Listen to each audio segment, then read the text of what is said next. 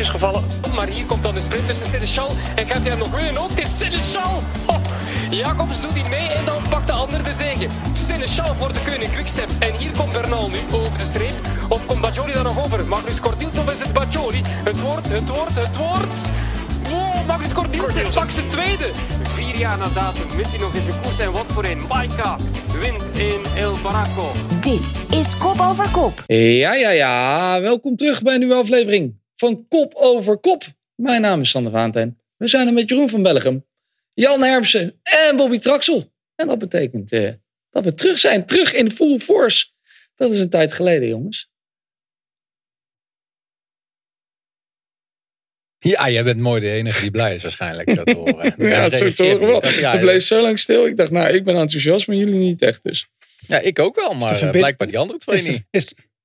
Is de verbinding, hè? De verbinding is niet zo goed. Ik wacht eigenlijk om het enthousiasme te temperen. Dus ik hoopte dat iemand even enthousiast zou zijn als Sander. Dan kon ik het gaan temperen. Want ik vind het eigenlijk niet kunnen, Sander. Dat jij afgelopen weken verstek hebt gelaten. Ik wil toch even mijn mening spuien. Want je gaat dus een belangrijk moment. Augustus is een belangrijke maand in de koers.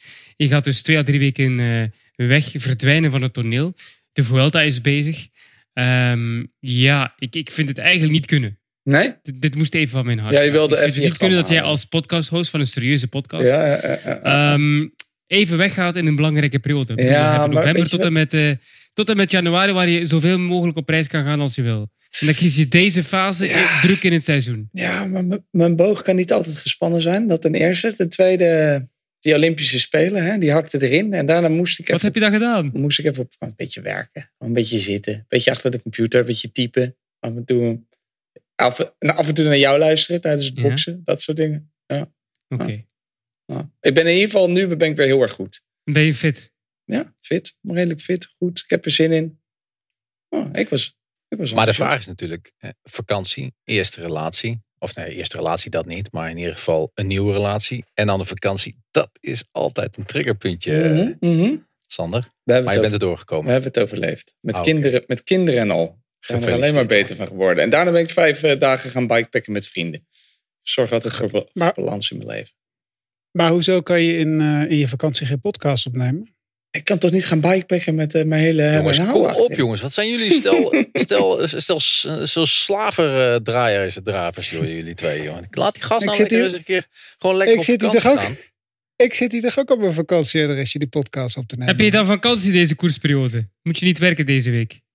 Ik heb lekker vakantie nu. Ja. Oh, Jeroen noemt datgene wat wij doen werk, jongens. Kom op, dan gaat de wereld echt helemaal naar de kloten. Hoor. De enige die hier werkt is Sander Valentijn. Ja, ik heb vandaag wij doen een beetje de oude hoer over wielrennen. Kom op, jongens. Neem het even serieus. Of juist niet. Bobby Traxel is altijd... staat altijd... Kies altijd jouw kant, Valentijn. Ja, dankjewel. Ja. Nou, zo houden we er een beetje... Ik ben in ieder geval blij jullie weer te zien. Dat we weer met elkaar zijn. Ik heb er ook weer zin in. Toch... Je hebt gelijk, Jeroen van Bellegem. Het is een belangrijke periode en het wordt een belangrijke periode. Want er komt extreem veel koers aan. We hebben nog een weekje Vuelta te gaan. Daar gaan we het over hebben vandaag. En we gaan terugblikken op de tweede week van de Vuelta. Die we net achter de rug hebben. Want als we dit opnemen is het maandag de rustdag. Maar voordat we dat gaan doen we eerst gewoon even ouderwets wat nieuws. En tot slot kijken we dus vooruit naar die laatste week van de Vuelta. En wat je nog meer kan zien de komende week bij Eurosport.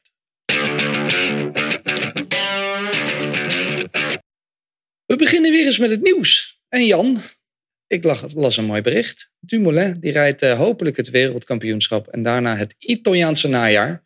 Ik vond dat goed nieuws, zowel voor hem als voor ons. Want alles is te zien bij Eurosport van dat Italiaanse najaar. Maar ik dacht even voor dat WK. Hij is toch wel een echte kanshebber in dit tijdrit op het WK. Er stond nog bij van als hij geselecteerd wordt. Maar daar kunnen we wel stiekem van uitgaan, lijkt mij, toch? Ja, als je met 2 renners mag starten, dan ga je er wel vanuit dat Tom Dumoulin daar gaat rijden. Maar goed, hij moet ook nog natuurlijk wel geselecteerd worden. Maar het is inderdaad een prachtig najaar. En dan gaat hij, zoals ik het ook ergens las, dan ga je ook wel lekker de winter in natuurlijk. Ook wat mooie Italiaanse wedstrijden. De Benelux Tour, WK, misschien ook nog de wegrit rijden. Nou, perfect. Hij is eindelijk weer wielrenner. Daar zijn we natuurlijk heel blij mee. Jeroen, jij hebt het parcours van 2K al verkend. Ik weet niet of je ook het tijdritparcours verkend hebt. Is het iets wat hem ligt? Het tijdritparcours is in Brugge. Brugge-Knokke is biljartvlak geen enkele hoogtemeter. Veel rechte wegen, maar niet zo technisch. Dus perfect voor krachtpatsters, voor Gannas, maar ook voor een Dumoulin. Al denk ik dat Dumoulin liever wat hoogtemeters had. Dus perfect voor Dumoulin, dat denk ik niet, want het is nog beter voor Ganna. Om maar een voorbeeld te geven. Ja. En dat Italiaanse najaar, de koersen die hij ging doen. Ik zag de Tre Valle Varesine, Milaan-Turijn. Het zijn koersen zonder druk waar je gewoon als vrijbuiter kunt proberen om ritten te winnen of eendagskoersen te winnen. Dus dat lijkt me heel leuk als koersliefhebber om terug eigenlijk dat eendagswerk te doen. Dus ik denk dat het een heel mooie manier is voor hem om zijn seizoen waardig af te sluiten. Ja. Iets om naar uit te kijken, jongens. En, Bobby, eindelijk is goed nieuws vanuit de KNWU. Dat hebben we niet vaak meegemaakt hier in Kop over Kop. Wouter Bos, en dat is, ik moest even het bericht lezen. Dus inderdaad, die oud-minister van Financiën en ex-leider van de PvdA wordt hoogstwaarschijnlijk voorzitter van de KNWU. Dan denk ik, nou, dat klinkt als een capabele man, dus Bobby is blij. Nou ja, ik had die vraag ook wel verwacht. Niet alleen van jou. Ik denk dat er heel veel mensen mij dat zullen vragen de komende tijd, gezien het vorige traject wat we met de KNWU hebben gehad. Wouter Bos komt in ieder geval vanuit een commissie en is die voorgedragen als voorzitter. Natuurlijk is er nu een traject dat andere partijen eventueel een tegenkandidaat in kunnen stellen. Ja, dus het is nog niet 100% zeker. En daarna moet hij dus natuurlijk nog verkozen worden, mocht er een tegenkandidaat zijn. En anders wordt hij het inderdaad. Maar ik geef je wel gelijk. Ik denk dat Wouter Bos iemand is die zijn sporen heeft verdiend in Den Haag. En dan weten we het op politiek gebied. En daar is heel veel werk op dit moment voor de KNWU. Denk bijvoorbeeld aan het terugbrengen van de inzet van politie tijdens wielerwedstrijden. En dat zien we eigenlijk al in de CIMAC Ladies Tours afgelopen week. En deze week zeker ook in de Benelux Tour. Ik wil eigenlijk Bing Bang Tour of Eneco Tour gaan zeggen. Maar ik zeg het gewoon in één keer gewoon goed. Want ja, die inzet van politie bij wedstrijden gaat gewoon echt zwaar terug. Is al naar de helft gegaan en dat willen ze nog aan gaan schroeven. Ja, als dat gebeurt, dan is het mogelijk het einde van wegwielrennen. Van stad tot stad in Nederland. En dat is natuurlijk voor de toekomst heel slecht. En daarnaast denk ik ook dat er hele grote uitdagingen zijn op het commerciële vlak. En gezien zijn cv heeft hij daar ook nog wel wat linkjes. Dus hopelijk kan hij daar inderdaad een mooi werk gaan doen. Maar dat het druk wordt voor hem, dat is 100% zeker. Dus ik wens hem vanaf hier al succes. En Traxel gaat Hoe hem komen bellen. ze eigenlijk bij deze man? Want het is toch echt een grote naam, hè? Als je het op bestuurlijk gebied ook. Nou, dat is wel leuk. Er is natuurlijk een mogelijkheid geweest om te solliciteren. En Wouter Bos heeft vanuit eigen initiatief eigenlijk gesolliciteerd. En zo is hij op tafel gekomen bij die commissie. Dus je moest wel zelf solliciteren. Dus dat was mooi. Dat is al een mooie instelling, want dat betekent dat hij er al zin in had. De hamvraag is wel echter, Bobby Traxel. Houdt Wouter Bos van fietsen? Houdt hij van de koers? Ja, zeker. Gezien zijn, ik weet dat hij hier gewoon zijn rondjes fietst. En ik zag op zijn WhatsApp-afbeelding zag ik ook al hemzelf in een fietsen nu en met een fiets. Dus hij fietst. En dat is ook al wel mooi. Je hebt hem meteen gewhatsappt vandaag, dacht je. Je dacht hem meteen even onder druk zetten. Niemand. Wat zei je? Sorry? Je hebt hem meteen gewhatsappt. Meteen even onder druk gezet. Nee. Ik heb al een paar gesprekken met meneer Bos gehad. En Wouter mocht ik zeggen. Hey, dat vind ik ook wel leuk. Hè? Lekker zeg. Datzelfde dat ik Woutje mag zeggen tegen Woutje Poels. Maar hij fietst inderdaad. En ik moet ook zeggen dat op het moment dat hij over fietsen begint te praten, dat er een glinstering in zijn ogen komt. En dat zie ik graag. Net als wij dat hebben, zeg maar. Dat is het belangrijkste misschien wel. Het is een belangrijk periode in de koers. Het is ook een van mijn favoriete periodes in de koers. Ondanks dat ik er vandoor ging, Jeroen. Mea culpa. Maar het is ook een tijd van transfers, geruchten. Maar ook echte transfers. We doen lekker even een snel rondje transfernieuws. En een paar geruchten. Ik begin met een geruchtje. Elia Viviani mogelijk naar Astana. En dan denk ik, Jeroen, is dat nou de impuls die jongen nodig hebt? Klinkt niet echt als een sprintersploegje. Nee, dat is zeker zo. Maar het is wel een ploeg met veel Italiaanse invloeden. Zeker uit het verleden. Moskou zou er ook naartoe trekken. Dus dat helpt ook wel. Nibali. Dus krijgen ze echt een Italiaans clubje daar. En ik zei een paar maanden geleden al dat ik Viviani eerder bij de Koenig Quickstep zag. Toen dat nieuws naar buiten kwam dat hij naar Eolo zou trekken. Dus ik denk dat hij een plan A, een plan B en plan C heeft. Plan C is Eolo Kometa. Plan B is Astana en plan A is de Koning Quickstep. Hij heeft zelf gevraagd om terug naar Lefevre te gaan. Maar Lefevre die is nog een beetje aan het uitkijken of hij een jong talent wil als derde sprinter of hij een type Viviani wil. Dus ik denk dat dat een beetje de volgorde is bij de keuzes van Viviani. En ze krijgen straks een interessante stagiaire bij de Koning Quickstep. Net bekend geworden. Die wereldkampioen Zwift. Hè? Die gaat stage lopen. Ja, vond ik ook wel interessant ook. Leuk. Ook iemand die zijn debuut gaat maken is Sjoerd Baks. Bij Quebeca Next Hash. Bobby, misschien niet helemaal bekend onder het grote publiek. Ondanks dat hij volgens mij zilver won op het NK. Wie is Sjoerd Baks? Ja, Sjoerd is een jongen die ook de opleiding van het Rabobank Development Team heeft gevoerd. Een jongen uit Gorinchem. Nou, dat weet iedereen. Tenminste, Jeroen weet het in ieder geval te vinden. Want dat passeerde hij 100.000 keer per jaar langs. Als hij naar de studio moest. Die prachtige brug. Nou, in ieder geval de plek waar de file ophoudt. Als je op de A27 vanaf Hilversum komt. Die jongen die is van het Rabobank Development Team overgegaan naar de opleidingsploeg die toch een beetje als basis is voor de Nederlandse wielersport. En dat is de ploeg van Michel Megens, Metec. Ik vond eigenlijk dat Baks eigenlijk in 2019 al klaar was om de volgende stap te zetten. Hij reed in heel veel etappekoersen, korte prijzen. Elke keer zo'n beetje 4e, 5e plaats in zo'n wedstrijd. Dus ik dacht van daar is hij misschien wel klaar mee. Dan hoop je dat hij in 2020 die overstap zet. Of die volgende stap in ieder geval zet om die overstap te zetten. Zoals eigenlijk van diezelfde ploeg Arvid de Klein het in het verleden een beetje had.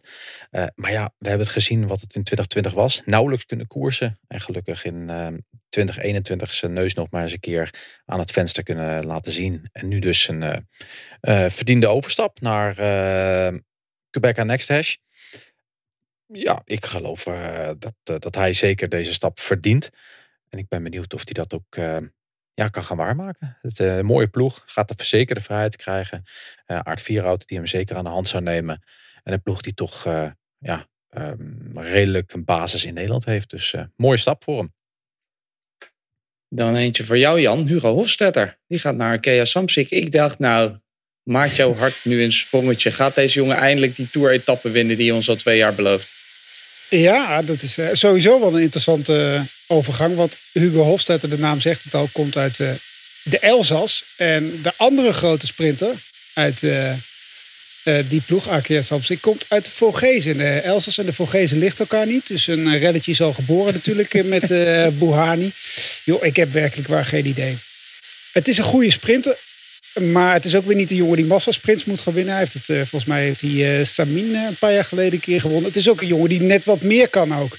Maar het is ook weer niet de grootste Franse sprinthoop die er is. Dus een ereplaats misschien een keer leuk. Maar hij gaat niet naar Arkea Samsic om daar etappes te gaan winnen. Want dat doen ze bij die ploeg sowieso niet. Misschien iemand voor een tourpoeltje in 2022. Iemand die ook een contractverlenging kreeg is onze vriend Pieter Serie. Hij blijft langer bij de Koning Quickstep. Hij tekent voor nog eens 2 seizoenen bij. En dan tot slot Milan Vader. Hij maakt de overstap naar Team Jumbo-Visma. Van de mountainbike ook naar de weg. Ik denk Bobby, van een grote der aarde kunnen deze combinatie. Dus Milan ook een van de grote der aarde zometeen. Nou, het is gewoon een hele goede mountainbiker. Dat is wel een feit. Werd afgelopen week speler gereden, maar afgelopen week zowel in de short track als in de cross-country wedstrijd 10e op het wereldkampioenschap. Nou, dat betekent dat je echt wel wat kunt. En als je die basis kunt omzetten naar het wegwielrennen, gaat de man uit Middelburg toch iets moois kunnen laten zien. Hij woont trouwens niet meer in Middelburg. Hij woont, daar kun je natuurlijk ook niet heel veel op het moment dat je gaat mountainbiken. Hij woont op Waterslei. Dat is eigenlijk dat sportcentrum in Limburg. Waar hij zichzelf dus vestigt en vanuit daaruit perfect kan trainen. Hij werd al begeleid door de coach en trainer van Jumbo-Visma. Dus ze hadden me daar al in de smiezen. Is begin dit jaar ook al mee geweest op stage. Dus ze weten al wel een beetje wat voor type renner het was. Ja, en dit is toch de hoop om hier nog mee te gaan doorgroeien. Technisch is het in ieder geval goed. Want als je kan mountainbiken moet je technisch gewoon sterk zijn. De inhoud heeft hij. nu kijken of ze hem ook naar wegrenner kunnen gaan omvormen. Maar 25-jarige gast, ik zou het ook wel aandurven, eerlijk gezegd.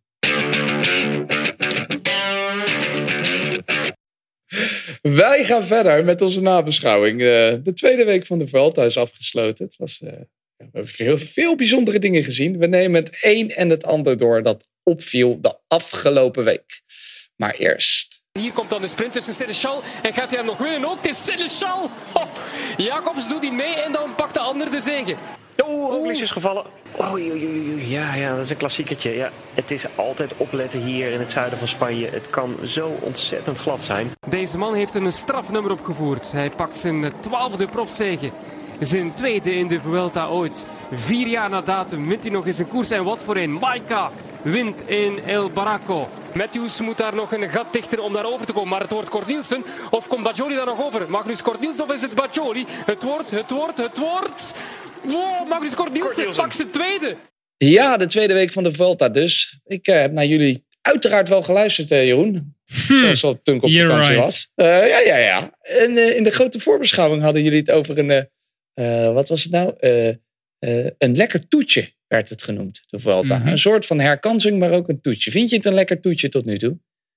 Ja, ik moet zeggen, het is leuk om eens te voelen hoe Bobby en Jan commentaar geven tijdens de Tour. Die korte uurtjes, niet al te veel werken.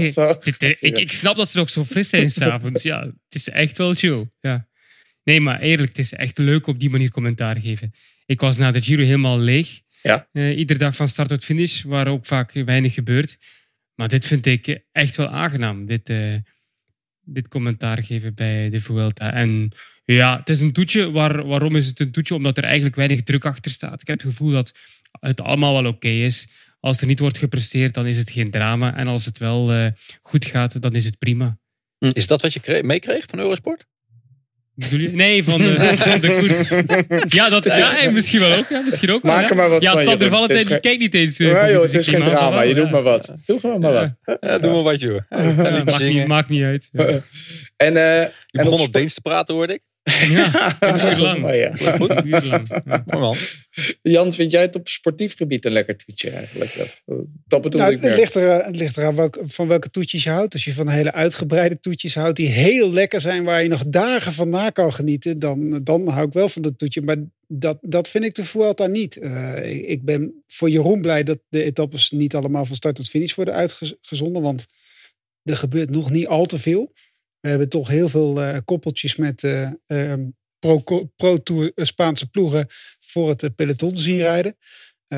Veel grote groepen uit de vlucht. Het is weinig strijd om de grote mannen. Er zijn al veel uitvallers. En de mannen van wie je wat extra's hoopt, die laten het ook niet echt zien. Het is dat Roglic waanzinnig goed is en dat je elke dag kan genieten van die gekke Noor die nog steeds in het rood rijdt. Maar de Giro was mooi, de Tour was top, maar de Vuelta, dat duurt nog wel even voordat er een chocoladelaagje over het toetje komt. Want dat is nog niet echt aanwezig, vind ik eigenlijk. Maar de Vuelta doet toch wat hij moest doen? Wij bespraken het toch van de Ja, zeker. Ja. Doet toch wat hij doet? Maar, ja. Nou, het is niet spannend genoeg. Het is niet spannend genoeg. Wat ik zondag vond, inderdaad, er stond gewoon een vliegtuig naar Ecuador klaar. En daar moesten 3 mensen in één keer naartoe, kennelijk ook.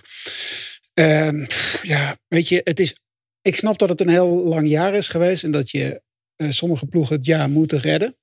Dat proberen ploegen wel te doen. Maar als organisatie kan je af en toe ook wel achter de oren krabben als je ziet hoe renners erin zitten, inderdaad. En als je soms interviews hoort, dan word je daar gewoon niet zo heel gelukkig van. Ja, het begint eigenlijk van wie is dit de tekortkoming? Want uiteindelijk, de organisatie maakt een mooi parcours. Is het dan zo dat inderdaad renners, maar ook ploegen hier geen interesse in hebben in de La Vuelta? Ik denk dat het is, ja. Waarom halen we dan voor zoveel geld de Vuelta naar Nederland? Nou ja, goed. Je wilt toch geen afdankertje hebben? Dat is een goede vraag, maar deze Vuelta had natuurlijk gewoon prima in oktober of in november gereden kunnen worden. Maar nu zit die Tour, Olympische Spelen, Vuelta. Weet je? En WK erachter. En WK nog erachter. Dan val je wel, dan moet je keuzes maken. En die valt voor een hele hoop mensen wel goed. En Roglic is natuurlijk een superman. Maar bijvoorbeeld als een Yates, die heeft het hele jaar in het teken van de Vuelta. Misschien dat hij nog geweldige dingen gaat laten zien. Maar wat je zegt, Bobby. Je kan heel veel geld uitgeven om een Vuelta binnen te halen. Maar ja, het blijft nu wel een beetje. Het blijft wel een soort toetje. Ja, het zou een toetje moeten zijn, maar zo het horen is het toetje zuur. De melk heeft iets te lang buiten gestaan. Maar het is dus niet als je hier veel van verwacht. Hè. Ik had er op zich niet zo erg veel van verwacht. En ik vind het wel leuk. Want we hebben veel mooie winnaars gekregen. Magnus Kort Niels rijdt een geweldige Vuelta. Dat is leuk om te volgen. Jacobsen. Maar het is niet dat je van bij de start iedere minuut moet volgen. Omdat het zo fantastisch spannend is. Nee, het en kan inderdaad, zoals Jan zegt. Het is die drukke programma. Of dat drukke programma dat problemen oplevert met de toeren en de spelen. Dat soort hoogtepunt is voorbij. En dan is het weer opbouw naar dat WK. Want vaak heb je zo dat heel veel klassieke renners toch ook de Vuelta rijden. Hè, in functie van het WK. Dat is minder en minder zo. Maar zeker met die Vuelta nu op het parcours. Ja, Van Marken doet mee. Maar Van Marken heeft problemen om de selectie te halen van het WK. Omdat hij geen enkele rit heeft om zich echt goed te kunnen tonen. En niemand van de kanshebbers om wereldkampioen te worden zit in de Vuelta. Bijna niemand. Omdat ze allemaal weten, die Benelux Tour is veel beter om je voor te bereiden op het WK in België. Dat is toch een van de problemen. Ja. Maar als je gewoon naar de stand kijkt op dit moment, dan zou het spannender moeten zijn. Wetende, laten we die tijdrit even achterwege laten. Op basis van de verschillen die er zijn. Je weet van weet je, Roglic die staat nu al voor en die tijdrit gaat iedereen er nog eens een keer opleggen. Maar op basis daarvan zou het spannender moeten zijn ten opzichte van de Tour de France. Ja, als er geen tijdrit was, dan had hij helemaal gelijk. Maar toch voelt het ook niet helemaal zo, toch? Het voelt wel alsof hij alles helemaal onder controle heeft, alsof het niet echt lijkt, afgezien als hij, behalve dat hij zoveel doms doet, lijkt het niet alsof hij er echt iemand is die hem kan doen laten verliezen. Hij heeft een complete ploeg. Ook dat nog, hè? Ja, en Movistar is met 5 of met 6. En een gemotiveerde ploeg ook, hè? En Movistar Movistar ziet dit wel echt als een herkansing. Hè? Dit moet ook voor Movistar een beetje het seizoen redden. Dan valt voor verder eruit. Dan waait het ook nog eens een keer niet. Dan hadden ze natuurlijk ook gehoopt dat het 3 weken zou gaan waaien. Nou, dat valt ook tegen voor ze. Maar hoe stom zijn ze dan bij Movistar? Dit zou eigenlijk toch als Spaanse ploeg, zou dit toch juist veel belangrijker moeten zijn dan bijvoorbeeld Tour de France. Dat is het ook, hè? Ze zijn toch ook heel goed bezig? Ja, nee, zeker. Maar ik bedoel, moeten ze niet gewoon gaan zeggen van oké, weet je, we gaan niet met sommige jongens niet meer naar de Tour. En we gaan gewoon weer proberen, laten we zeggen, dan het toetje van het jaar te proberen te winnen weer, zoals het zou moeten. Doen ze ook. Het is toch, ja, maar kijk, uiteindelijk gaan ze ook met die 2 mannen naar de Tour. En dan is dit de herkansing. Ja, dat is volgens mij de verkeerde ingesteldheid. Als iedereen het zo ziet als een herkansing, als wij er zo over praten zoals we het nu doen, dan moet je dus zeggen van daar ga ik mijn hoofddoel van maken om te zorgen dat ik daar ga winnen, toch? Tenminste, dat zou ik zeggen. Een hoofdgerecht van een toetje maken, dat kan ook natuurlijk. Als het een uitgebreid toetjesbuffet is. Dat je win het maar, hè? Ruimte houden en dan 2 keer opscheppen. Wat Roglic doet, zo als hij nu naar alle waarschijnlijkheid gaat winnen. En 3 keer op jaar, 3 keer op rij eigenlijk de Vuelta winnen. Sorry, maar dan kan het nog een toetje zijn. Maar dan heb jij een fantastische erelijst. Ik had hem ook een keer willen winnen, hoor. Als toetje. Ja, maar het was echt iets voor jou geweest. Ik had al die toetjes van die klimmers op. Maar het zegt ook wel wat over een Guillaume Martin die zomaar in het klassement mag komen. En je hoort iedereen van die wordt er wel afgereden. Ik hoorde Kars ook, Valde Peñas de Gein. Nou, als Ott Christian Eiken daar het rood behoudt, is het een groot wonder. Zelfs op Lagos de Covadonga hoeft hij het niet eens te verliezen. Hè? Dus die kan ook nog, zo wordt er ook nog een beetje naar gekeken. Ja, we geven Ott Christian Eiken 9 minuten. Het is natuurlijk een aardige renner die nu wel iets heel bijzonders laat zien. Maar dat zegt misschien ook wat over hoe andere ploegen erin staan ook eigenlijk ook. Maar dat gebeurt toch ook in andere wedstrijden, Jan? Die stond toch ook hoog. Maar Martijn stond er ook in de Tour. Door de vlucht ook inderdaad. Precies. Maar nu weten nu van Guillaume Martin dat hij niet kan afdalen. Ik bedoel, dat probleem wordt wel opgelost. Maar die Noor, je moet hem nog ergens eraf krijgen. En ik heb het idee. Ze hebben de tijd het van En daar gaan we het zo ook zeker nog over hebben. Of dat goed komt. En op welke plaats hij tot 10 haalt, rijdt hij een fantastische Vuelta. Bedankt. Dat vind ik een goede vraag. Die schrijf ik op voor zo meteen, Jeroen van Bellegem. Of het nou een toetje is of niet. We hebben toch ook wel wat leuke dingen gezien. Ik heb wel lekkere hapjes genomen tot nu toe. Ja. Zoals die dubbele winst van zowel Storer als Magnus Kort. Van Magnus Kort, die won ook bijna die derde. Dat scheelde ook, hoeveel was dat? 250 meter of zo, de dag daarvoor. Ik vroeg me af, Bobby. Je ziet het wel eens vaker, hè? Mensen die 2 etappes winnen in een grote ronde. Maar nu 2x2. Hoe is dit een beetje te verklaren? Misschien toch ook waar we het net over hadden. Dat niet iedereen helemaal met het mes tussen de tanden rijdt. Of hebben deze mannen gewoon nog veel over? Nou, je ziet dat wel vaker. Je ziet natuurlijk vaker dat renners eigenlijk meerdere ritten op een etappekoers winnen. Dit jaar zijn het er overigens al meer. Hè? Want je hebt Philips ook al. Je hebt Fabio Jacobs al. Stoor dan. En je hebt natuurlijk Kort Nielsen. Maar het is gewoon, dat zijn jongens die in vorm zijn. En die gaan er dan ook voor. En als je de eerste gewonnen hebt, dat zeggen we vaak, dan is die tweede vaak ook gewoon veel makkelijker om te winnen. Want dan koers je eigenlijk zo van, jongens, het maakt me echt niet meer uit. Ik heb die rit al gewonnen, bij wijze van spreken. En dan is het vaak ook gewoon veel makkelijker om die tweede rit te pakken. Dus het is wel redelijk normaal hoor. Dat zag je natuurlijk in de Tour, zie je dat natuurlijk ook gebeuren. En dat zie je gewoon vaker. Iets wat we ook heel veel zien is mensen van de Koning Quickstep winnen. Sénéchal, die won op vrijdag. Terwijl de kopman de benen stil hield. Jeroen, ik heb het al eens eerder gezegd. Wij kunnen ook een sprint winnen bij de Koning Quickstep. We hadden daar, als we een grote etappe in een grote ronde hadden willen winnen, hadden het daar gemoeten. Ja, dat denk ik nu ook weer niet, Sander. Maar hij had wel de tegenstand die hij moest hebben in het wiel. Als Dainese in het wiel zit, denk ik niet dat de Sénéchal die rit wint.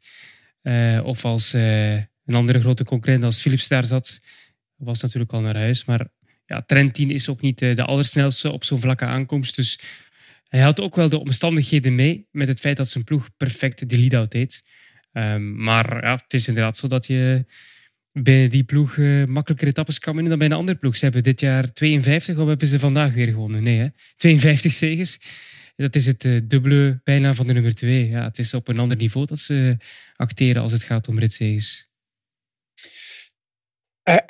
En Sénéchal wint natuurlijk die rit, en dan is het natuurlijk allemaal veel vreugde en zo. Maar er was ook wel wat irritatie na die rit. Hè? Wat zou er gebeurd zijn als Sénéchal die rit niet had gewonnen? Jeroen hey Jan, hoe is het weer in de Vergees, jongen? Nee, maar toch of niet? Is het daar zo'n pot dat je zo zuur bent? Nee, maar dat is zout op te leggen, man. Ja, maar dat vind ik. Dat is iets wat nu. In eerste instantie was een lekke band. Dat was het niet, toch? Ja. Nee, dat was geen lekke band. Nee. En het was meteen na afloop van de finish zei Jacobsen wat tegen Sénéchal. Jacobsen is een winnaar, dat mag hij ook zeggen, toch of niet? Hij heeft zich geëxcuseerd. Ik denk dat hij wel besefte dat hij dat niet had moeten zeggen. Nee, maar hij zegt het wel. Hè? Ik bedoel, ja. Nee, natuurlijk, ja, oké. Maar in eerste instantie is het van hij heeft een lekke band. Dus dat is het probleem. En dan vervolgens kan hij niet halen. Zegt Jacobsen, goh, je bent een slechte lead-out. Ja, of mag ik er niet over praten? Maar ik vond dat... je mag dat wel, hoor. Vind het niet zuur. Dat is volgens mij gewoon journalistiek. Ik bedoel, dit gebeurt na afloop. En ik vond het wel een beetje pijnlijk eigenlijk ook. Ik bedoel, van wie? Van wiens kant uit dan? Nou, ik vond het eigenlijk... Kijk, ik bedoel, je mag ook gewoon wel... aan de ene kant mag je wel blij zijn. Ook die jongen, Sénéchal, is ook wel gewoon een goede lead-out. En zorgt er ook voor dat Jacobsen kan winnen natuurlijk. Jacobsen zijn winnen had misschien zelf liever kunnen winnen. Ja, ik vind het toch altijd een beetje... Natuurlijk, het is de heat of the moment dat hij het zegt inderdaad. En daarna biedt hij zijn excuses aan. Maar is het zuur, Bobby, dat ik daar wat over zeg? Ik vind het eigenlijk niet. Je mag het toch gewoon... Nee, jij en Jeroen zijn journalisten. Jullie mogen daar over dat soort zaken... Zou jij het leuk vinden als jij een rit hebt gewonnen... en dat er dan iemand naar je toe komt en zegt van... Goh, wat ben jij voor een waardeloze lead-out? Kijk, weet je wat nee, maar als jij komt binnen... Jij komt in Kuurne, Brussel, Kuurne, kom je binnen... en je kopman van die dag zegt van... Ja, Bobby, weet je, als jij me dat bidonnetje had gegeven... had ik wel gewonnen. Zo komt het een beetje over, hè? Ja, nee, maar je hebt ook gelijk. Je neemt totaal de vreugde van de overwinning van zijn jongen. Hij moet zich bijna verontschuldigen dat hij wint ook. Hey, journalist. Je vraagt zaken en dan praat je er doorheen. Hè? Dat moet je ook leren. Hè? Ja, maar je hebt gelijk. Ik geef je ook gelijk. Het is ook niet echt verstandig. Hè? Kijk, uiteindelijk Jacobsen... Kijk, Je ziet bij de Koenig Quickstep wat sprinten is. Dat is een perfecte lead-out hebben. Een team hebben om één renner eigenlijk te laten winnen. En dus ook met de eer te gaan strijken. Dat je dit bespreekt is heel belangrijk. Dus uiteindelijk de fouten die gemaakt worden. En het was mogelijk een fout van Sénéchal. Dat hij niet op Jacobsen lette. Dat moet je in de bus de beelden herbekijken en met de ploegleiding over praten van eigenlijk jongens, mag dit niet gebeuren. Ik ben super blij dat Sénéchal wint, maar dat kan je inderdaad niet op een feestvreugde, dan moet je dat niet gaan brengen. Dat is niet zo heel slim van Jacobsen. Maar ja, dat heeft hij dus blijkbaar zelf ook ingezien en daardoor zijn excuses aangeboden. Maar dat moet je ook een beetje leren. Maar dat is ook het winnaarsmentaliteit van een man als Jacobsen. Dat hij aan de ene kant heel blij is, aan de andere kant ook fuck, dit mag niet fout gaan. Nee, dat klopt. Als dit in Tour fout gaat, dan win je allebei niet. Jan, ik vond... Wat mag er, Jan? Ja, Jan, ik vind dat je alles mag doen. Maar om niet je zo toch, zuur, hè? om je toch een beetje op te vrolijken. Ik heb nog iets leuks voor je. Hoe gaat het met Romain Bardet? Wat op zaterdag, Jan, zagen we jouw allerfavoriete man, Romain Bardet, weer eens een etappe winnen. Was je toen werd je wel erg blij van, denk ik. Ja, ik heb echt een extra fles champagne opengetrokken. Echt extra fles. Een extra flesje. Er was al tussen de middag zat er een flesje in, inderdaad. Nee, dat vind ik wel mooi, sowieso. Omdat je denkt van, Bardet is een veelwinnaar. Dat is hij natuurlijk niet. Voor het eerst buiten Frankrijk gewonnen. Ga er maar aan staan. Ik bedoel, hij heeft de Giro gereden. Dat deed hij best aardig ook. En deze Vuelta begint hij met tegenslag. Je kan dan ook zoals veel renners zeggen van, het is mijn tweede grote ronde. Ik ga lekker in Frankrijk met de kinderen weer leuke dingen doen. Hij blijft in de koers, zet de knop om en wint de rit. Ja, en het is toch jammer dat hij die tijd heeft verloren. Dan had hij natuurlijk deze rit niet gewonnen. Dat is weer een heel ander verhaal. Maar ik vind wel dat hij er wel weer goed op staat. En zeker met de negatieve saus natuurlijk van de afgelopen maanden rondom DSM. Ja, deze 3 ritten in de Vuelta, die kunnen zij wel gebruiken. En ik denk dat ze bij DSM niet snel van een toetje zullen spreken. Als ze het over de Vuelta hebben. En als we het hebben, Jeroen, dan over herkansingen. Is dit de ideale herkansing voor DSM? Is nou mee het seizoen een beetje gered? Of gaat dat weer veel te ver voor mij? Nee, het seizoen is niet gered met deze 3 overwinningen. Vind ik niet. Ook omdat inderdaad deze Vuelta door alle wielervolgers minder wordt bekeken als een groot moment. Als je aan de aantal journalisten al kijkt die daar ter plaatse zijn, wat de interesse is in de Vuelta, dan weet je eigenlijk al genoeg. Hè? Het blijft een hele mooie koers, hè? Pas op. Hè? Dus het is fantastisch wat ze daar hebben gedaan. Ik bedoel, je moet het ook maar doen. Die Store heeft er ook een paar serieuze toppers op gelegd. En wat Bardet ook deed na die val. Ja, ik was onder de indruk, want hij kwam inderdaad na een paar dagen op 12 minuten aan. Karsten dacht toch meteen dat is een sleutelbeenbreuk. Het was geen sleutelbeenbreuk. Hij heeft zich herpakt en dan nog een rit winnen. Misschien ook de bergtrui winnen. Chapeau voor Bardet. Echt waar straf gedaan. Maar om nu te zeggen dat met deze 3 overwinningen en een bergtrui hun seizoen geslaagd is... Nee, dat zullen ze zelf ook wel niet denken, vind ik. Of vermoed ik, ja. En wat denk je dat Bardet denkt als hij hier thuis komt met een Vuelta-overwinning en een bergtrui? Vuelta-overwinning? Oh. Ja, ik bedoel een etappe-overwinning en de bergtrui. Denk je dat hij dan denkt, nou, zo slecht was het seizoen nog niet? Het seizoen was zeker niet slecht, hè, dan. Want hij heeft ook een goede Giro gereden. Naar zijn normen. Dus het was zeker voor hem geen slecht seizoen als hij zo gaat eindigen. Gewoon geslaagd, toch? Als jij 1 keer per jaar een grote ronde een bergtrui... Wordt hij betaald voor een 7e plek in een grote ronde en een ritzege? Wordt hij daarvoor betaald, denk ik? Als jij een bergtrui wint in een grote ronde, is gewoon je seizoen geslaagd. Ook al verdien je 1 miljoen euro per jaar of meer. Ik weet niet hoeveel te verdient. Jij weet dat hij miljoen euro... Nee, ik vraag het. Nee, ik weet niet wat hij... Dat betalen ze nog niet zo snel, hoor, bij DSM. Dus durf ik jou ook nog niet te zeggen dat hij miljoen euro verdient. Maar goed, hij verdient zoveel bij AG2R. Hij gaat toch niet voor minder ergens anders tekenen? Kon hij blijven? Geen idee. Het is natuurlijk vraag en aanbod. Hè? Op het moment dat er geen aanbod is, gaat de marktwaarde flink naar... Of geen vraag is, dan gaat de marktwaarde flink naar beneden. Ja. Maar kijk, weet je, als jij gewoon een grote ronde, een etappe wint en je pakt de bergtrui, mag je van mij gewoon absoluut zeggen, al rij je helemaal niks meer, geen platte prijs, dan is het gewoon geslaagd. Dat is wat te zeggen. Of het voor de ploeg geslaagd is, zeker niet. Maar het is wel een ploeg die dus uiteindelijk nu het zo weet te zetten. Terwijl er echt een storm is in die ploeg. Want iedereen heeft het over DSM. Dat ze het zo rustig weten te houden. Dat ze met deze ploeg uiteindelijk op dit moment 3 ritten wennen. En nog heel goed staan in het bergklassement. En wie weet wat er nog komt. Nou, dan mag je in ieder geval petje afzeggen dat ze dat hebben. De motivatie in ieder geval in dit gedeelte van de ploeg heel goed hebben weten te houden. En inderdaad, het maakt niet het seizoen goed. Maar het helpt wel heel erg. Het is altijd, ik weet niet of jullie wel eens het zal vast wel eens een keer naar een feestje zijn geweest of zo. Of naar vakantie bent geweest. Dat is misschien wat voor Jan. Dat als de laatste 3 dagen gewoon fantastisch mooi weer zijn, jongen, dan was het toch een fantastisch mooie vakantie. Het is wat je laatste presteert. Dat maakt het toch een beetje mooi. Dan hoeft die ene maar 1 mooi optreden te geven. Dan gaan ze toch wat rooskleuriger eigenlijk de winter in. Dat is wat ze wel aan het doen zijn. De chemie lijkt heel goed te zijn in die ploeg. Ja, en ze blijven het proberen ook. En met z'n allen ook de hele tijd. Net zoals in de Giro deden, met 4 man in de aanval. En dan toch iemand die het af kan maken. Ja, ik bedoel, doe het maar eens. Hè. En we zijn natuurlijk heel kritisch op DSM. En dat is ook echt wel terecht ook. Maar er zijn echt wel andere World Tour ploegen die het niet zo heel veel beter doen, hoor. En, daar zijn we toch ook kritisch over? Zeker. Ja. Mogen we ook kritisch zijn over dat andere wat er op zaterdag gebeurde? Die gekke val eigenlijk van Jay Vine. Ik weet niet precies wat daar nou gebeurde. En vervolgens, dat was nog helemaal gekker. Daar kunnen we niet kritisch over zijn. Dat hij alsnog 3e werd. Hoe Belgium? Hoe kan je kunt dat? het toch combineren? Ja. Ik denk dat Karse het in de uitzending heeft gezegd dat het een valpartij was van een jongen die dat niet gewoon is om al lang in de profpeloton te koersen. Michel was de busstuurder, Michel Cornelissen. Ik heb hem ook daar even kort over gesproken. Hij was er ook echt wel niet goed van, Michel Cornelissen. Ook al kon hij daar zelf iets aan doen. Maar het was Jay Vine zelf die daar natuurlijk een fout maakt. Hè. Op een verkeerde manier naar die wagen toefietst. En dan op die manier te val komt. Dus het is een spijtig voorval. Nee, voilà. Dus dat gaat hij dus wel snel leren, zeker, Traxel? Nou ja, zo leert hij het. En hij leert fantastisch snel. Hè? Want uiteindelijk heeft hij een fantastische sprong gemaakt. Hè? Dus voor de mensen die het niet weten.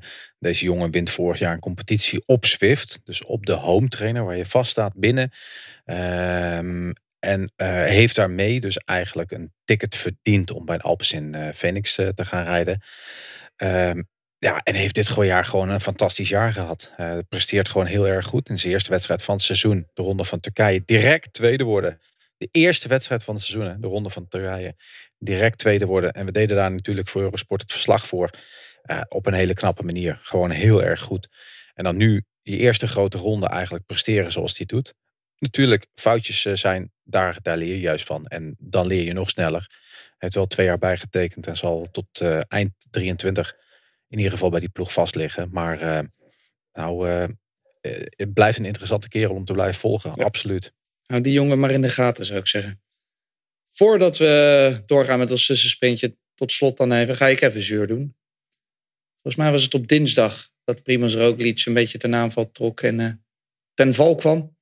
Zondag zien we dat Kruijswijk voor eigen kansen gaat. Maar het komt ook niet helemaal uit.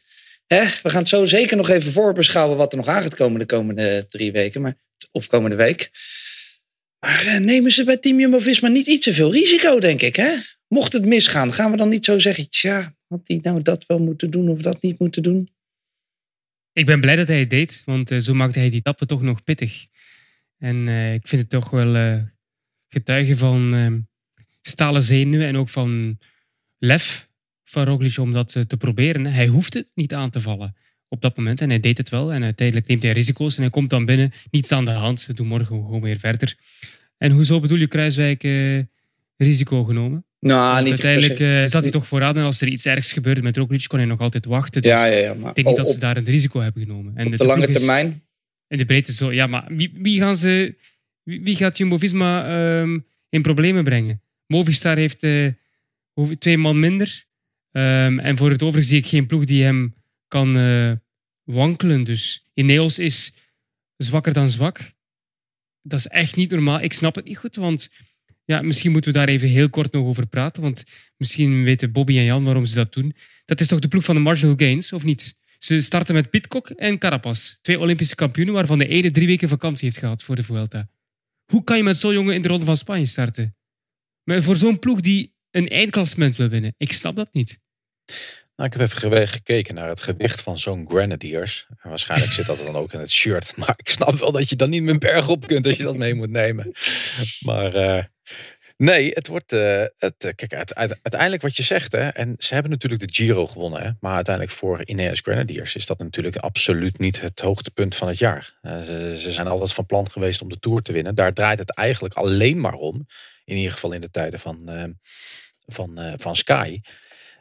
Daar mogen we inderdaad ook heel kritisch op zijn, absoluut. Maar hoe het komt, ik zou het je niet kunnen zeggen. Daar moet echt ook een bezem doorheen. Oké, nou, een bezem door de Grenadier. Nog iets anders, jongens, over de tweede week, wat we tot nu toe gezien hebben. Magnus Kort. Ja, je bent fan. Ja, volgens mij ben is superfan. Volgens mij Karsten Kroon en jij hebben samen een fanclub opgericht voor die jongen. Ja, Karsten is nog grotere fan. Ja, dat is ik ben eigenlijk een beetje op dat elan meegesurfd met Karsten. Omdat hij eigenlijk deze Vuelta veel kleur heeft gegeven in de eerste 2 weken. Bijna gewoon op de Alto di Cullera, waar Roglic net niet op tijd komt. Of dat de Express doet, dat weten we natuurlijk niet zeker. Maar Magnus Kort Nielsen won die rit. En dan won hij bijna op Val de Peñas de Jaén, die supersteile slotklim, waarbij Roglic hem nog op het einde inhaalt, maar waarbij hij eigenlijk een geweldige rit rijdt, waar ze praktisch geen voorsprong kregen, ook de vlucht. En dan denk je, oké, nu is het voorbij, nu heeft hij zijn moment de gloire gehad. En dan wint hij nog de volgende etappe ook, waar het een sprint uiteindelijk resulteert. Dus ja, Magnus Kort is voor mij een van de helden van deze Vuelta. Dat sowieso, ja. Man, een van de ingrediënten die dit toetje toch best wel lekker maakt.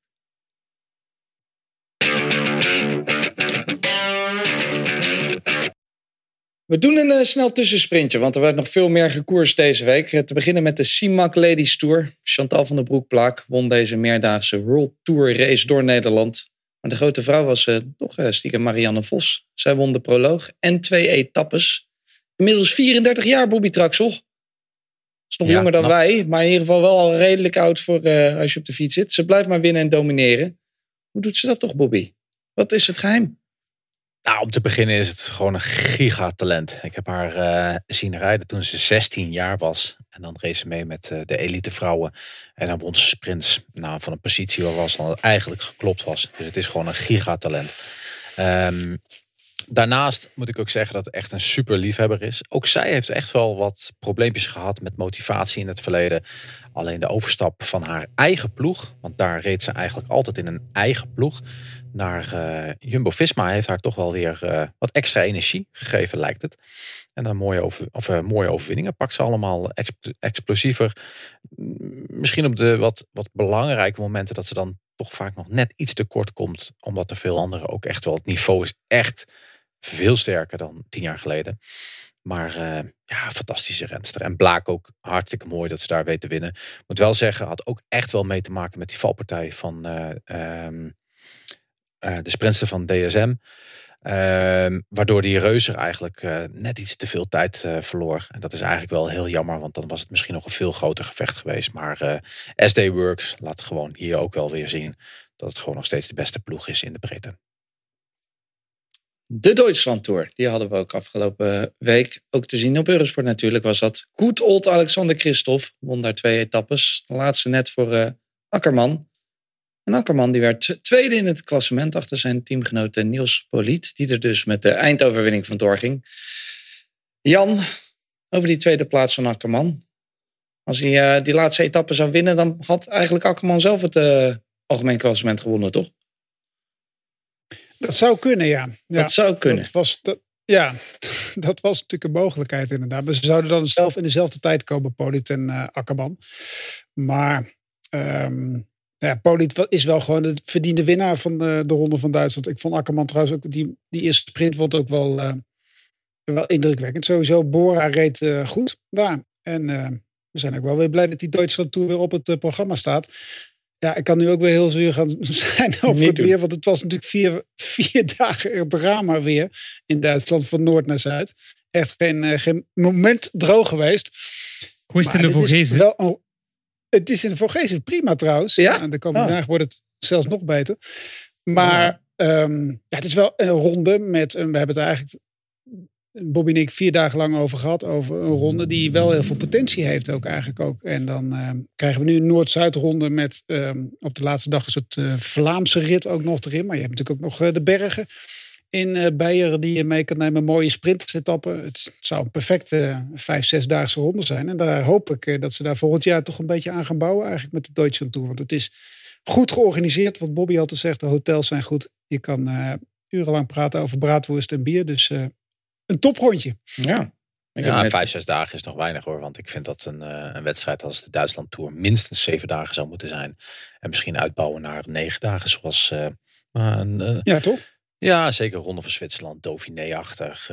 Ook Bing Bang Tour. Dus dat hoort eigenlijk gewoon. Zwaar onderschat land, Duitsland.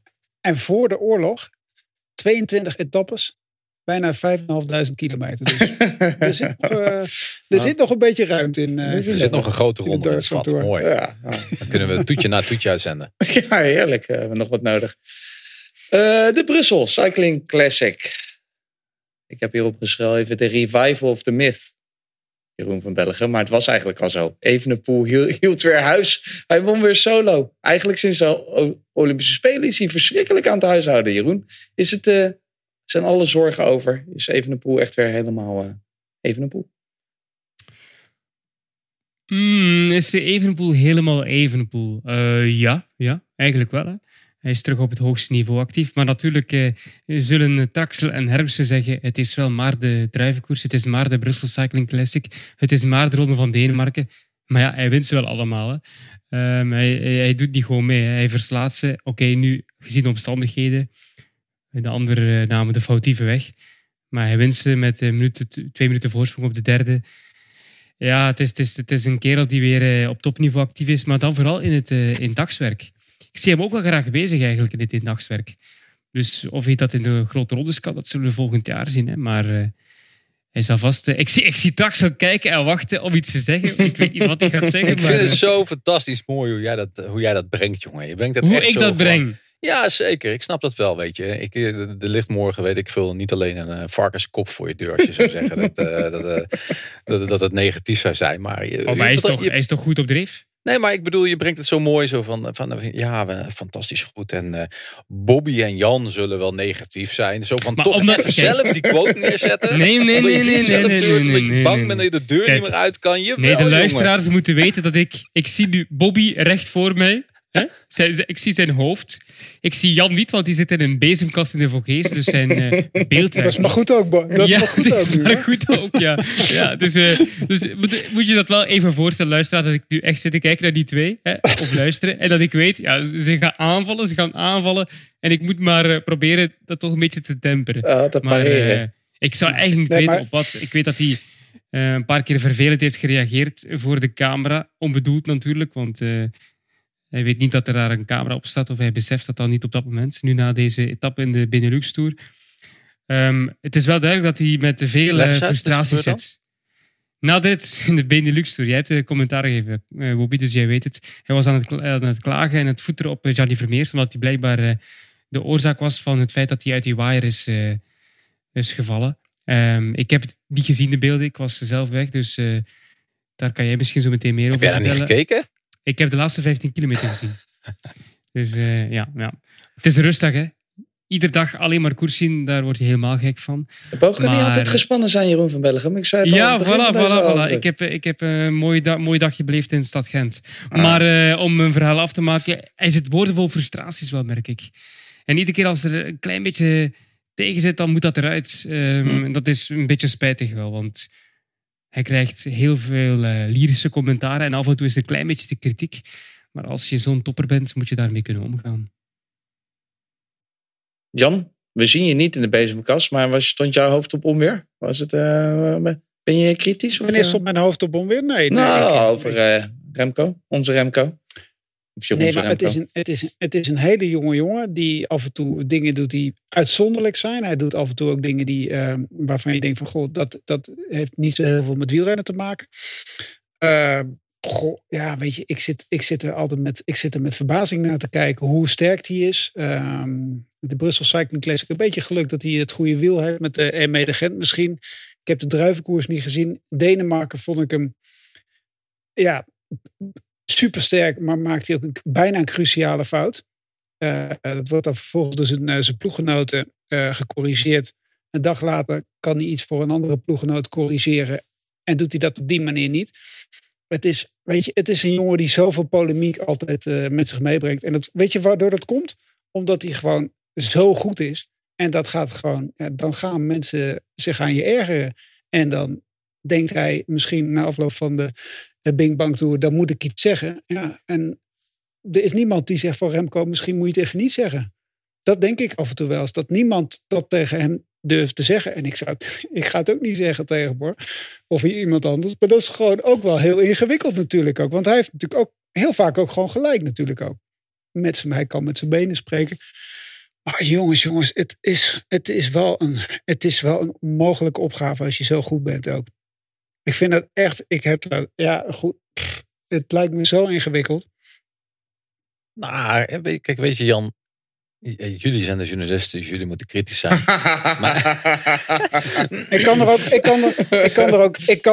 Ik kan ook gewoon genieten van de renner, maar ook van de irritante Evenepoel af en toe. Het levert altijd wat op, toch? En dat is toch ook wat het zo mooi maakt ook. Dat hij daar in Denemarken gewoon rechtdoor rijdt ook, ja.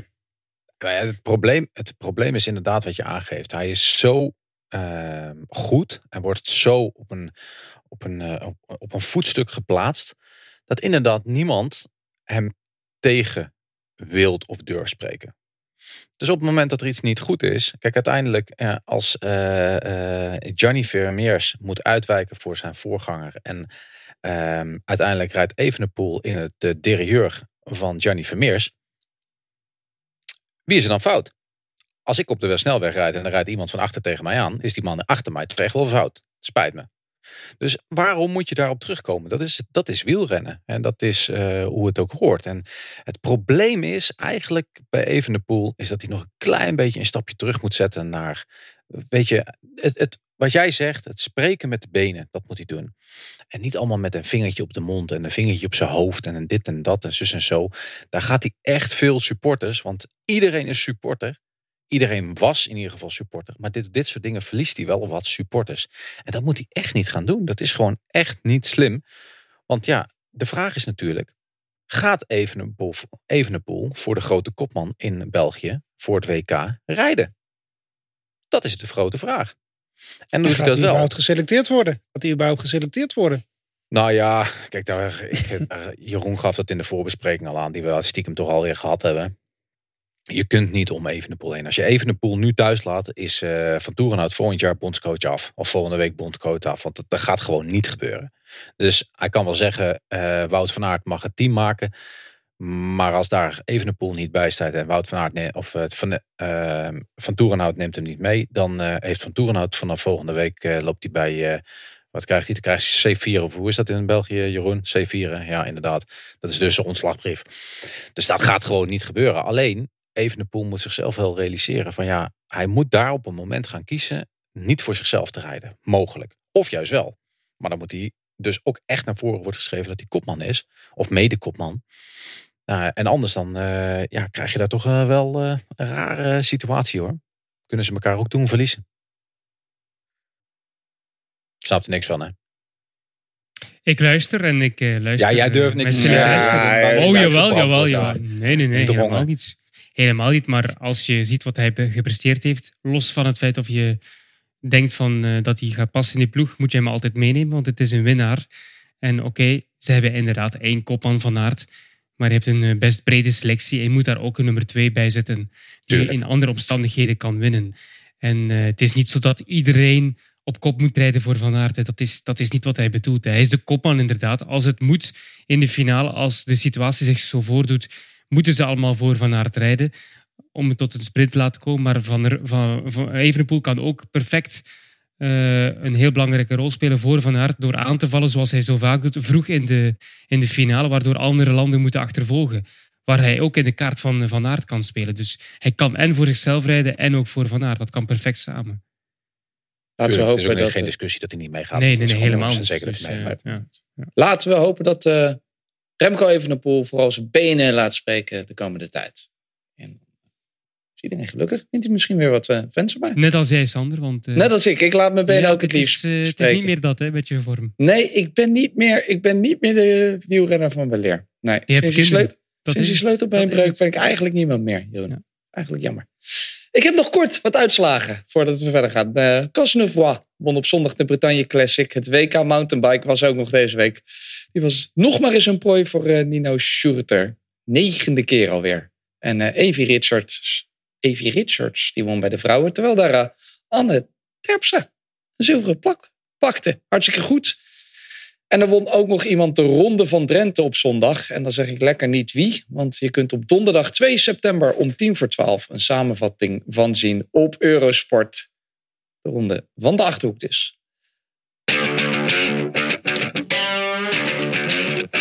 We gaan voorbeschouwen de Vuelta. De laatste week van de Vuelta gaat dinsdag verder met een vlakke etappe. Op dinsdag, vrijdag en zaterdag zie je de Vuelta al rond een uurtje of 3 bij Eurosport. Maar op woensdag beginnen we al om 11:10. Lekker vroeg voor Jeroen. En om donderdag om 12:30. Jeroen, het is niet voor niets hè, dat je op dinsdag al vroeg in de middag moet aantreden. Af en toe mag dat. Ik vind dit een perfecte grote rol als commentator. Ik heb het al een paar keer gezegd. 3 uur verslag doen van wat er gebeurt. Vaak ook de finale eigenlijk. Hè. Dan heb je een korte intro en voor je het weet zit je in dat laatste uur waar van alles gebeurt. Dus ik vind het perfect. En af en toe een etappe van start tot finish waarbij bergen horen en ook belangrijk zijn voor het klassement, waar eigenlijk al van bij het begin groepjes ontstaan. Dat vind ik ook geweldig. Dus meer van dat, Sander. Jij bent de planningkoning van Discovery, dus jij kan het allemaal regelen voor volgend jaar. Ik probeer al mijn invloed uit te oefenen op alles en iedereen, zodat jij het beste schema hebt. De perfecte manier. En waarom is het dan woensdag al zo vroeg? Wat is er woensdag zo bijzonder dat we om 11:10 beginnen? De Lagos de Covadonga, die prachtige bergmeren, daar rijden ze naartoe. En dan is eigenlijk de grote vraag, blijft de Noor, de Strange Odds, Christian Eiking, in het rood of niet? Dat is voor mij toch een interessant vraagstuk. Ja, een interessant vraagstuk. Jan denkt dat het misschien wel kan, toch Jan? Ja, als je ziet wat hij van het weekend overleeft. En Lagos de Covadonga zijn wel mythisch. Het heeft voornamelijk met het hele verre verleden te maken. En ook met het recente Vuelta verleden. Maar is ook weer niet de zwaarste aankomst die er is. Dus dat zou hij eigenlijk gewoon wel prima moeten kunnen overleven. Hij heeft ook een behoorlijk ervaren ploeg met Taramé en met Heert. Dus ja, hij heeft het momentum heeft hij mee. Dus de koers zit ook redelijk op slot. Ik heb ook het idee dat alles wat achter Roglic zit ook niet echt meer echt een superbenen heeft. Je hebt geen Nibali die nog een alles of niets poging gaat doen. Of een Contador die dat in het verleden doet. Ik geloof niet dat de jongens van Movistar dat zo'n alles of niets poging gaan doen met z'n tweeën. Dus wat dat betreft loopt het perfect eigenlijk hè, voor die Noor. Tot nu toe. Is woensdag wel een hele zware dag met Lagos de Covadonga. Als hij dat al overleeft, wat hebben we dan op donderdag op het programma, Jeroen? Want dat is ook een verschrikking. De koninginrit. Is dat de koninginrit? Ja, 4000 wat mij betreft, niet officieel. 4500 hoogtemeters en die aankomst. De Alto del Comuniteiro, die doen ze voor het eerst. En als ik de gegevens zeg, Sander, dan word je nu al blij, denk ik. Dan krijg je al kippenvel om die aan te doen. 15 kilometer, 9,7% gemiddeld.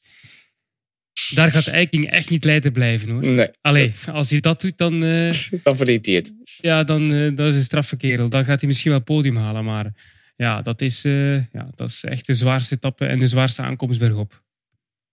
En als het al niet beslist is, een beetje daar wordt het op die 2 dagen beslist, denk je, Bobby Traxel? Ja, en de tijdrit erbij, hè. De tijdrit gaat er natuurlijk ook belangrijk zijn. Dus dat zijn er wel de belangrijke pijlers voor komende week. En ik vind het straf, hoor, dat Jan zei van Movistar gaat nog niet iets doen. Want gezien de Netflix-series die ze daar hebben geüpload, laten we het zo zeggen, durf ik echt niet te zeggen wat Movistar gaat doen. Dus dat maakt altijd een verrassing. En misschien is dat ook wel de ploeg. Wat zouden ze kunnen doen dan, Bobby? Nou ja, ze moeten gewoon... Kijk, weet je, op een gegeven moment, en dat gebeurt naar mijn mening te weinig. En misschien zal het ook van andere ploegen. Maar op een gegeven moment moet je toch gewoon zeggen van, weet je, je kunt makkelijk met 1 man alles of niks poging doen. proberen de harten van alle wielerliefhebbers weer te extra naar je toe te trekken. Dan heb je nog altijd nog 1 man op het podium staan. Tenminste, daar ga ik dan toch vanuit. Maar dat zou toch moeten kunnen. Dat zou dus ook naar moeten proberen, naar mijn mening. Ik denk dat je hier niet komt voor 2 en 3. Maar ja, wetende met de tijdrit en zo, weet je ook dat het hele zware klus gaat worden.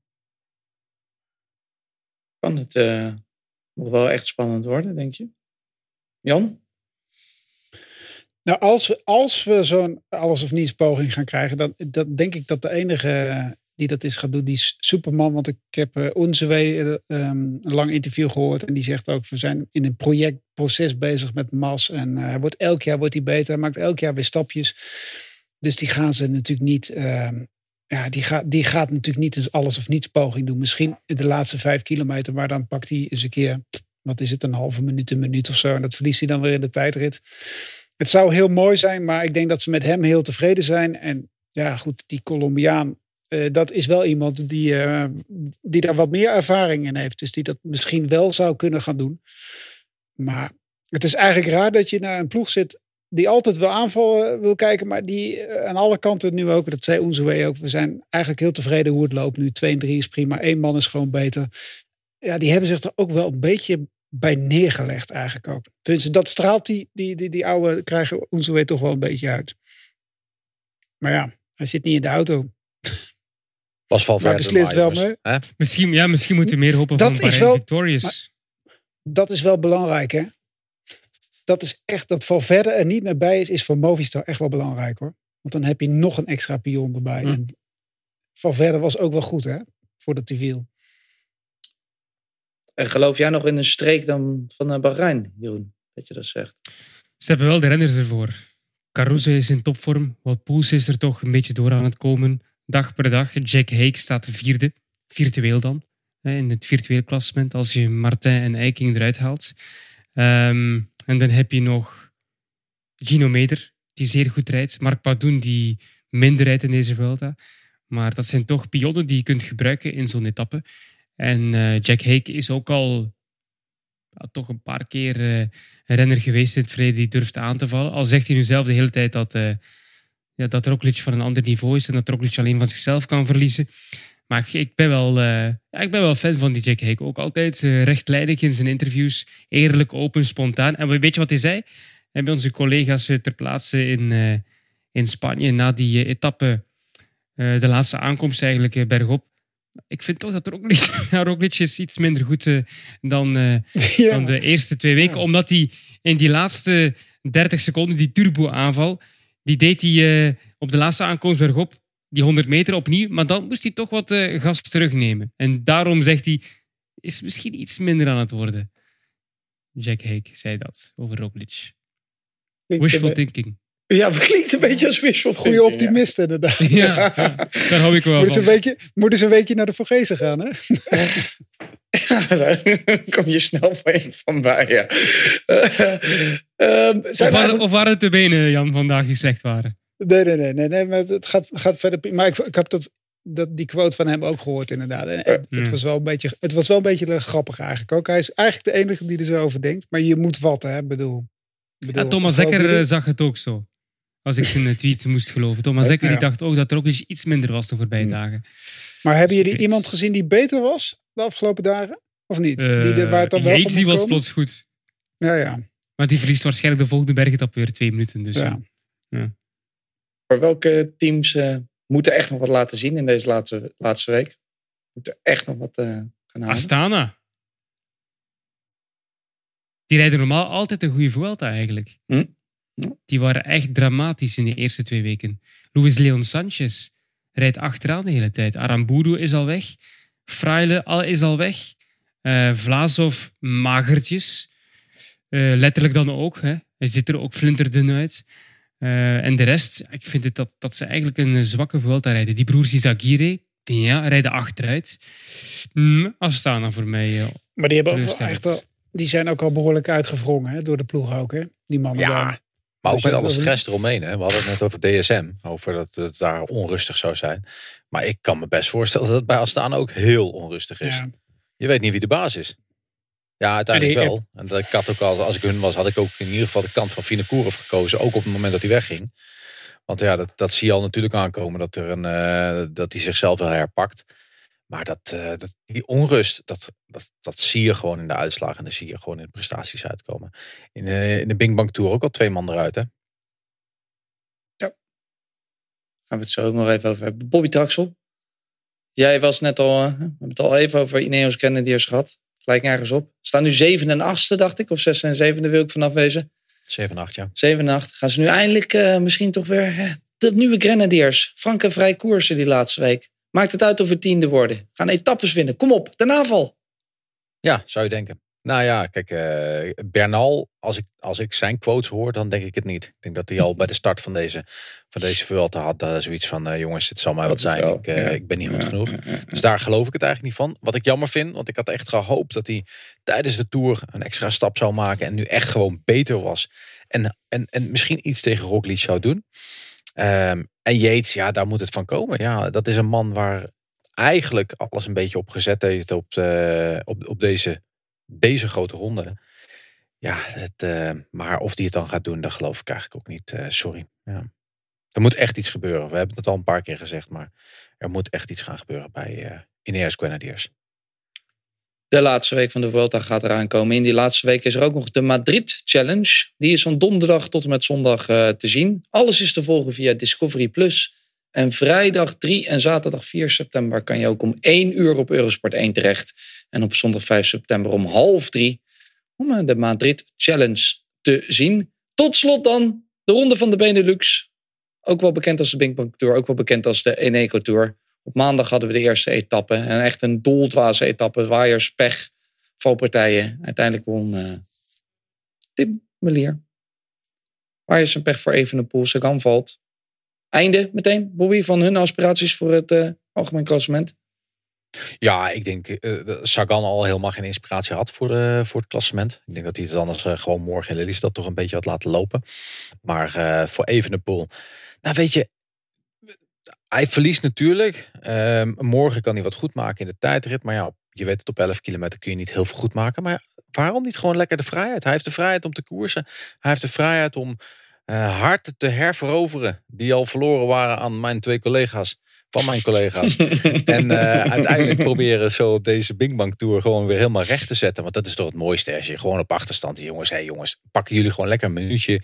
Ik kom wel. Dat zou toch het mooiste. Zat Dumoulin trouwens in de eerste groep of niet? Nee. Dumoulin zat er ook niet. Nee, voor Jumbo-Visma alleen Mike Teunissen in de eerste groep. Ja. Oké.